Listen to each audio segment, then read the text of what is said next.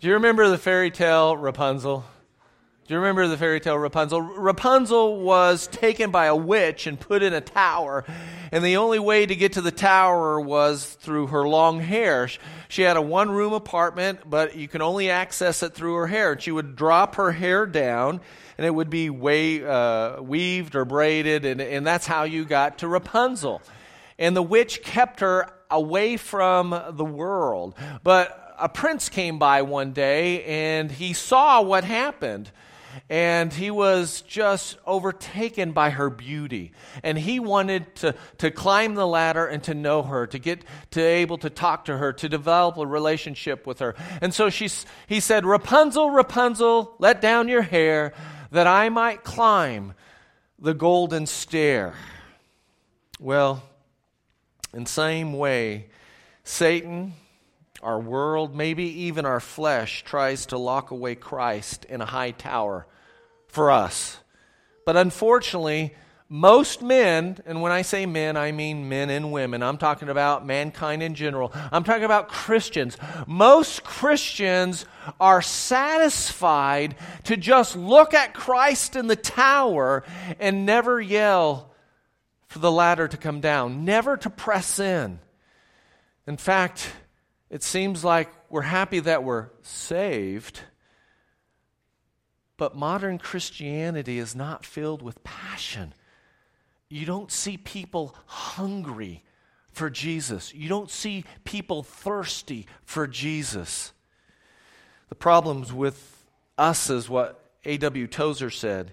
He said, "Complacency is a deadly foe of all spiritual growth. Acute desire must be present, or there will be," check this out, "no manifestation of Christ to his people." And then he says this, Jesus, he waits to be wanted. You see, the prince was not content to just view Rapunzel from the ground. And we can't be content to view our true love Christ from an open window upstairs. I tell you what, only Christ can satisfy the longing of the heart. We have tried to fill it with boats. We've tried to fill it with sex, drugs, and rock and roll. We've tried to fill it with food. We've tried to fill it with cars. We've tried to fill it with stuff. We've tried to even fill it with good things such as our family, because our families are good, but we even try to satisfy the deepest longing of our heart with even our kids. And it just doesn't satisfy. But here we are on the ground looking at Christ, and he is wanting us to see his beauty. He is longing to be wanted by you so that you will pursue him with everything that is in your being. Our core value here, and that's what we've been going over the last few weeks, our core value at this church, we believe this to our DNA, and that is normal devotion. Or I should say this, devotion is normal for every believer. And we should not be satisfied without seeing Christ and his beauty at full tilt in our lives. In fact, it's normal and it's right to pursue the climb. And let me say the opposite. It's abnormal. It's freakish. It's weird to say that you're a Christian and not have a passion to know his beauty. And we think it's weird when we find a Christian on fire. And really that should be the exact opposite. That should be normal for us to be fully devoted to Christ. In fact, Jesus says it's an all or nothing proposition. He says you can't have your cake and eat it too. You either choose the world or you choose me. In fact, he said this in Matthew, "If anyone would come after me, let him deny himself and take up his cross and follow me. For whoever would save his life, they're going to lose it. But whoever loses his life for my sake will find it. For what will it profit of man if he gains the whole world and yet forfeits his what?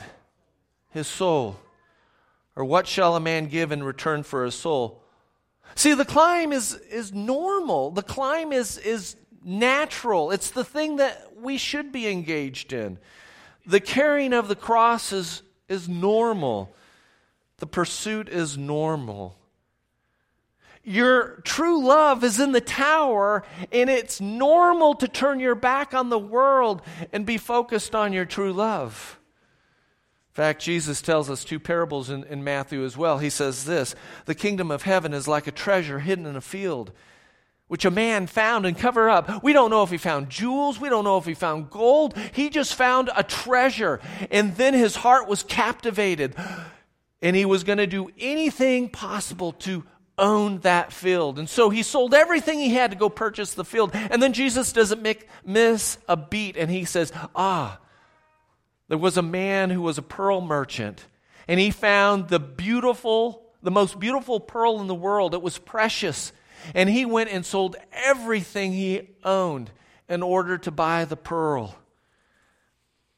When the prince discovers Rapunzel, he's going to do anything to be with her. And when we discover Christ, really discover Christ, it is normal that you will do everything to seek out that treasure. Paul is writing in our text today. We're going to be in Philippians 3, but it's a very personal text. It's very personal. In fact, he's going to mention I, me, my 16 times in 9 little verses. And we kind of get a glimpse into his heart when we find out when he meets Jesus for the first time. Do you remember when we first find Paul? His name is Saul, and he's on the road to Damascus. He's on a hot trail to persecute some Christians. And on his way there, suddenly he meets Jesus. And he doesn't know what's going on. There's a bright light. And his world is turned upside down. Everything that he thought was right on Monday, on Tuesday, it's the opposite. And suddenly he found out all the things that he was doing, all the religious activity, all the wandering around in this world, trying to stuff things in his heart. He finally met the real beauty. He met Christ on the road. And then he just let go of everything that he used to hang on to. All of his trophies, all of his accomplishments, all of his religiosity, all of his church attendance. He just said it's all garbage. You know the hardest person to reach for Christ is?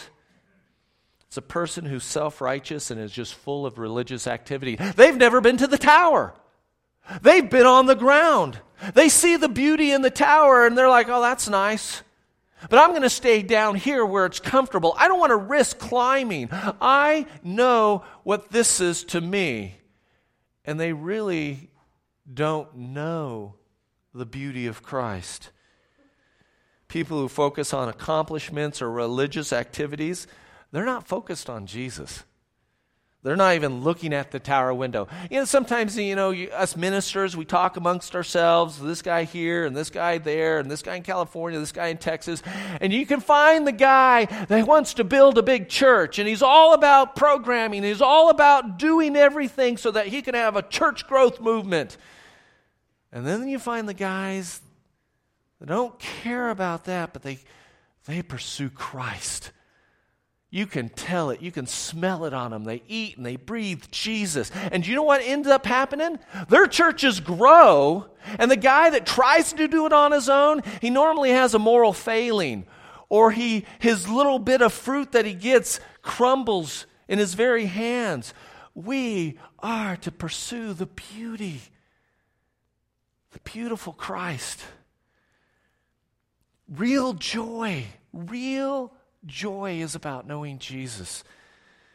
Paul's found the treasure. He's found that great pearl because nothing matters but knowing Christ. I hope you have your Bibles with you. I hope you've turned it already to Philippians chapter 3. We're going to pick it up at verse 8. Paul has already said that all his his past accomplishments are garbage. And then he's going to start telling us in verse 8, a however or an indeed. He says in verse 8 this, indeed, I count everything as loss because of the surpassing worth of knowing Christ. Christ Jesus is my Lord. For his sake I have suffered the loss of all things and count them as rubbish, in order that I may gain Christ and be found in him. Not having a righteousness of my own that comes from the law, but that which comes through faith in Christ, the righteousness from God that depends on faith, that I may know him and the power of his resurrection, and may share in his sufferings, becoming like him in his death, that by any means possible I may attain the resurrection from the dead. Not that I have already obtained this or am already perfect, but I press on to make it my own, because Christ Jesus has made me his own. Brothers, do not consider that I have made it my own. But one thing I do, forgetting what lies behind and straining forward to what lies ahead, I press on towards the goal for the prize of the upward call of God in Christ Jesus. Let those of us who are mature think this way. And if in anything you think otherwise, God will reveal that also to you. Only let us hold true to what we have attained. Paul's going to tell us where real joy comes. And he's going to tell us that nothing matters but Jesus. In fact, go back to verse 8. He says this, I count everything as lost because of the surpassing worth of knowing Christ. Knowing Christ is the greatest thing in the world. Knowing Christ is the greatest thing in the world. And the word know doesn't mean to intellectually know. We know Rapunzel's in the tower. That's not what drives the prince. The prince wants to get up to the tower. He wants to make her his wife. He is after his true love. To know Christ means to know him personally, experientially. To know by personal involvement. It's kind of interesting. The word know in Hebrew is the word yada. And for you Seinfeld fans, you've seen or remember the episode yada, yada, yada. Well, what they're saying is no, no, no. You know. But the word know in Hebrew really is about sex. So you're saying sex, sex, sex. You just didn't know that. Because Scripture says that Adam yada Eve. He knew Eve. That's how personal this word is. That when Paul says, I want to know Christ, it is about this intimate union, this understanding. It's a spiritual union. It's supernatural. I know this is kind of weird, and sometimes we get weirded out by some weird things, and that's why we get weirded out, but I want you to flow with me on this. There is this union between you and Christ that's supernatural. And if you want to use the word mystical, you can. Paul says, Christ lives in me in Galatians. And then he says, and I live in Jesus. That's a little weird in a good sort of way. It is about this incredible union. This union is deep. It's like a marriage. How many of you have been married for forever and you can complete your wife's or your spouse's sentences? You know what they're thinking. You can tell when they walk in at the end of the day whether they've had a good day or a bad day just by looking at them. You know your spouse so well. That's that kind of know. Like a marriage, you start to complete each other's thoughts. It says that you've been given the mind of Christ, that he knows your thoughts, and you are to know his thoughts. It's not about familiarity. It is about that wonderment. Your lives are so intertwined. And Paul says something really weird in Ephesians, and he's talking about this relationship. And then he says this, therefore a man shall leave his father and mother and hold fast to his wife, and the two shall become one flesh. Two will become one flesh. And we all say, okay, he's talking about husband and wives, getting married and their lives intertwining emotionally. And no, he goes on in Ephesians and says this mystery is profound. That's why you can use the word mystical. This mystery is profound. He says, but I am saying that it refers to Christ and his church. You have this incredible union with Jesus, and he is just the most beautiful thing you've ever seen. I don't know if you've gotten to that point. Maybe you've never gotten off the ground. You see him in the window, and now you're trying to climb to the window. Rapunzel, Rapunzel, let down your hair, that I might climb the golden stair. I want to know you, to press in. What do we know that makes this Jesus so beautiful? First of all, he's eternal. He is before time. He is independent of time. Time began in him, and time will end in him. He pays no attention to time, and he suffers no change. He is above it all. It does not wear him down, and it does not slow him down. And Jesus is unchangeable. He has never changed, and he never will change. He's the same yesterday, today, and tomorrow, because he is perfect. And if Jesus was to change, then if he's already perfect, then he would be less perfect. Or if he needed to change, it meant that he wasn't perfect before, but he is perfect. He is beautiful. He is the most beautiful thing that you could ever think of or lay your eyes on. But the trouble is, we are content to stay on the ground. And we don't press in. We don't climb the ladder. He's omniscient. He knows what happened yesterday. He knows what's happening today. He knows who's going to win the Super Bowl, as if that's really important. He knows when you're going to cry. He knows when you're going to draw your last breath. He is everywhere and knows everything. And he knows, this is the most astounding thing, he's seen you naked, spiritually naked. He's seen your sin. He knows the sin that you're going to commit tomorrow, and yet he still loves you. Doesn't that blow your mind?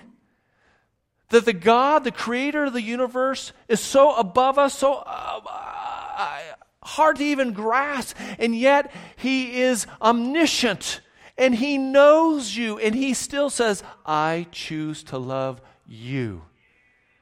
He knows in one free and effortless act. You know, computers, do you like them? I hate them sometimes. You ever yell at your computer because it's not doing what you told it to do? Do you realize that Jesus doesn't have to think to know? He just knows. He's outside of time. All matter, all spirit, all relationships, all events, all thoughts, all actions. He is sovereign above everything. He is beautiful. And love and mercy and grace and righteousness are his. He owns them. He is them. I know that's bad English. He is them. But how else? Our words fail when we try to describe the beauty. And I don't understand why we get so caught up in this world and we're on the ground and we see the tower and we don't press in. He's the most beautiful thing for now and forever. And he's so set apart. And yet we're made in his image. Do you know why it's so important that you're made in his image? Because you have the capacity to see his beauty. You have the capacity to understand the relationship. A dog can't see a sunrise. A cat could care less if the surf is 10 feet on Maui.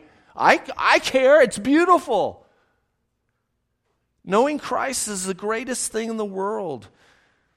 That we can relate to him, realize his beauty, see his beauty, taste his beauty, but most of all, enter into his beauty.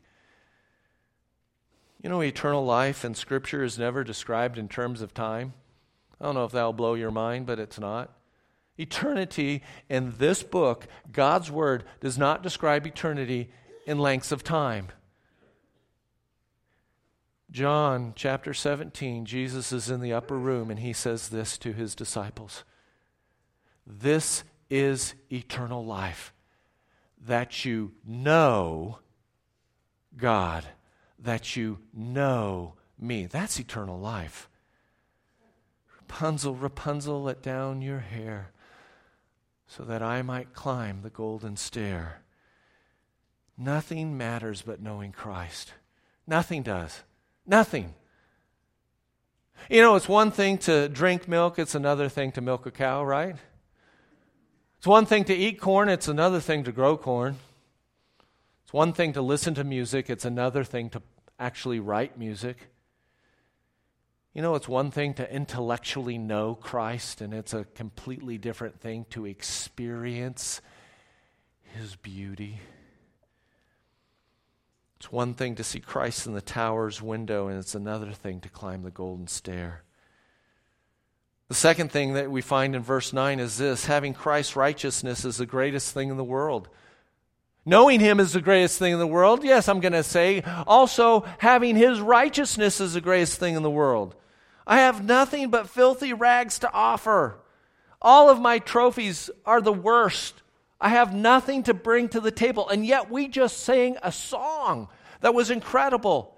And it says that because of Jesus' righteousness, His beauty, His majesty, His awesomeness, that we can stand faultless before the throne. Wrap your noodle around that.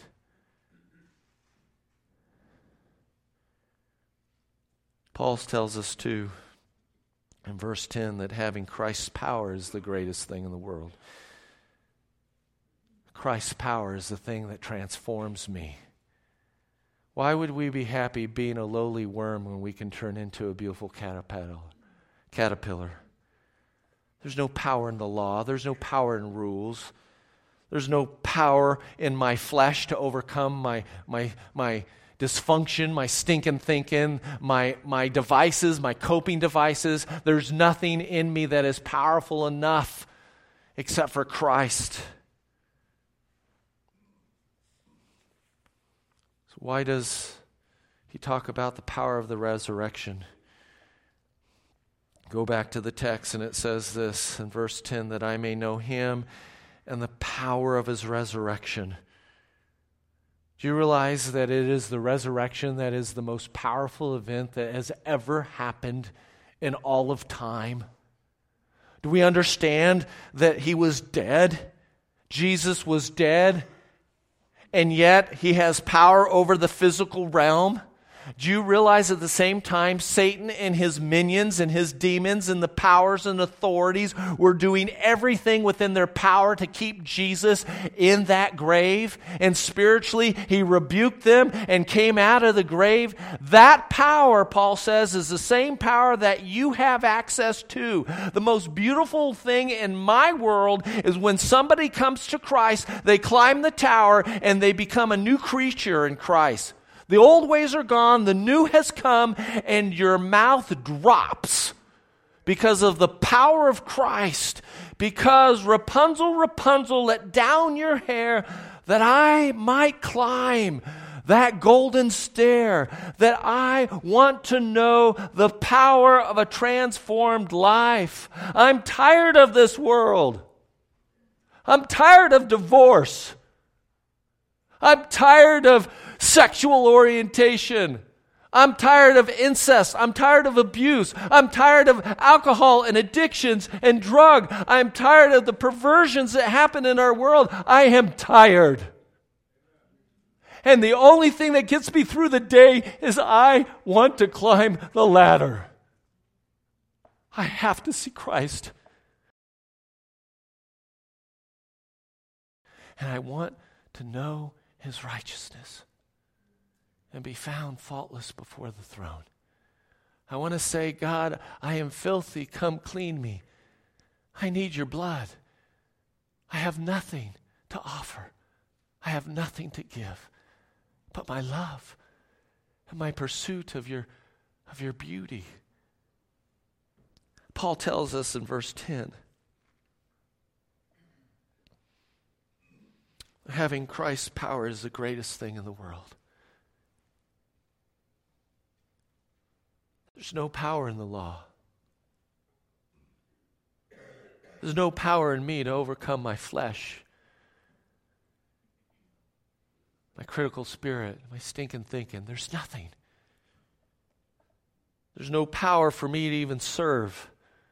There's no power in me to even witness to Christ. And it is Christ's power that can transform me.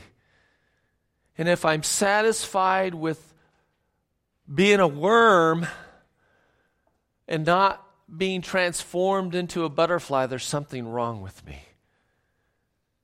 I am satisfied with the world and not with his power. Why does he talk about the resurrection here? Do you realize that the resurrection had physical power and had spiritual power? Every demon, all of hell and all of Satan was trying to keep Jesus Christ in the grave, and he broke it.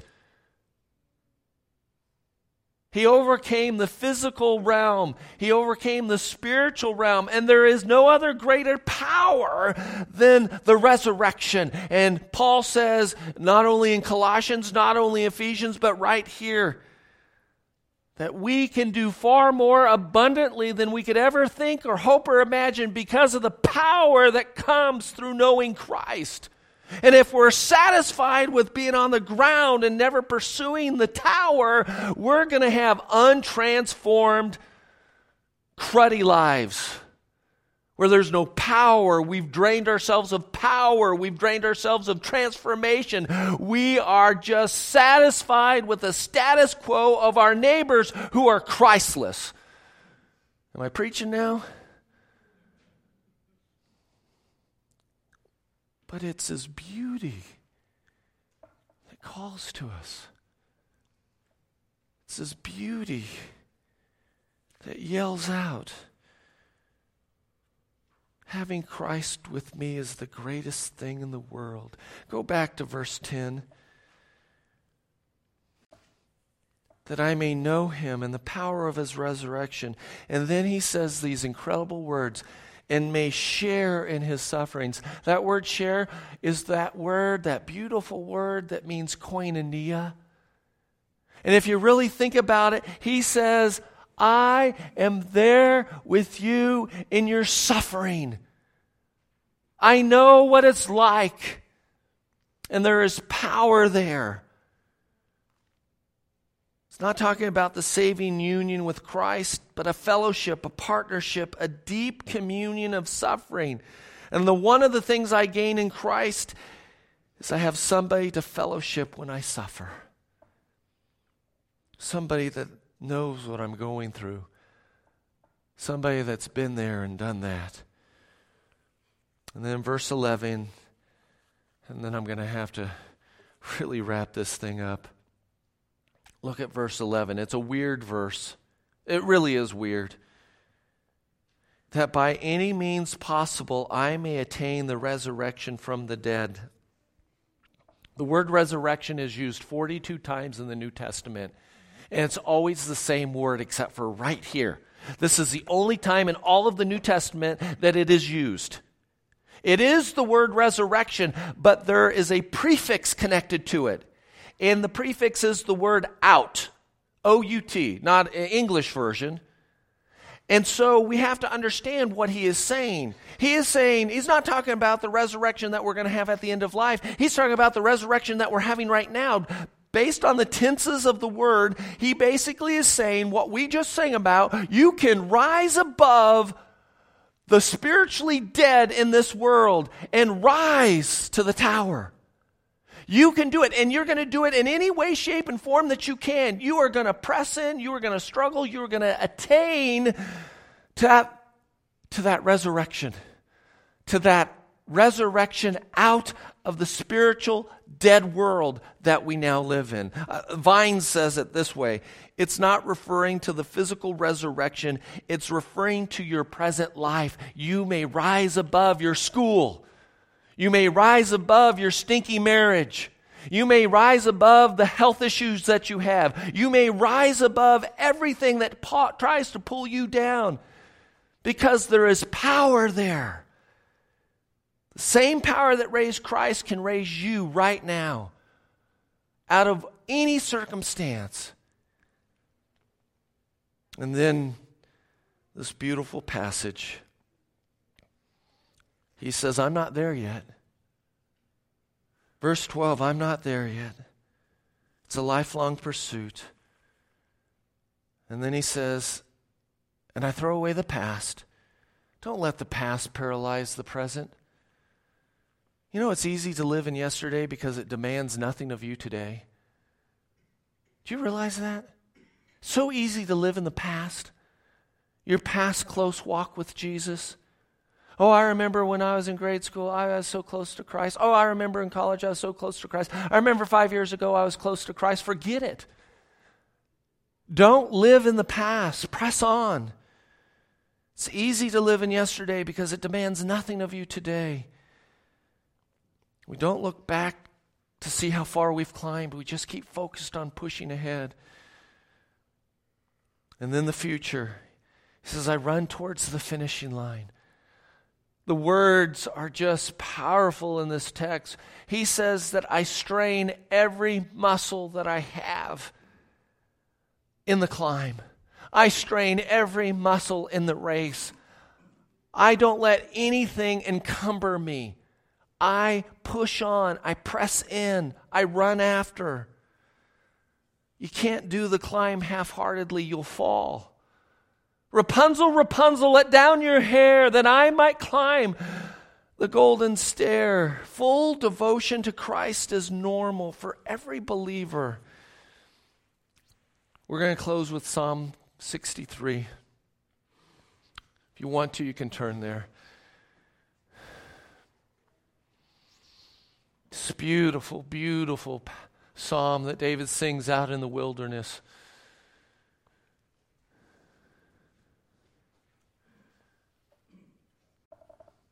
O God, beginning at verse 1 of 63, you are my God. Earnestly I seek you. My soul thirsts for you. My very body, my flesh faints for you. As in a dry and weary land where there is no water. So I have looked upon you in the sanctuary, beholding your power, your glory. Let me add your beauty. Because your steadfast love is better than life. My lips will praise you, so I will bless you as long as I live. In your name I will lift up my hands. My soul will be satisfied as with fat and rich food, and my mouth will praise you with joyful lips. When I remember you upon my bed and meditate on you in the watches of the night. For you have been my help, and in the shadow of your wings I will sing for joy. My soul clings to you. Your right hand upholds me. I press on towards the goal for the prize of the upward call of God in Christ Jesus. I have one question for you. Will you climb the tower? Will you seek Jesus with all of your being? Do you see him? Are you becoming dissatisfied with the things that this world has to offer, and you're willing to trade it all in to climb the stairs? Will you surrender everything that you might really taste Christ? My biggest fear as a minister is that most people in Christendom have only seen Christ from the window. They're saved, but they're beaten down. They're destroyed because they've never gone to the tower. It is normal for you to have full-on devotion for Christ. And let me tell you the corollary. If you don't have full devotion for Christ, there's something wrong.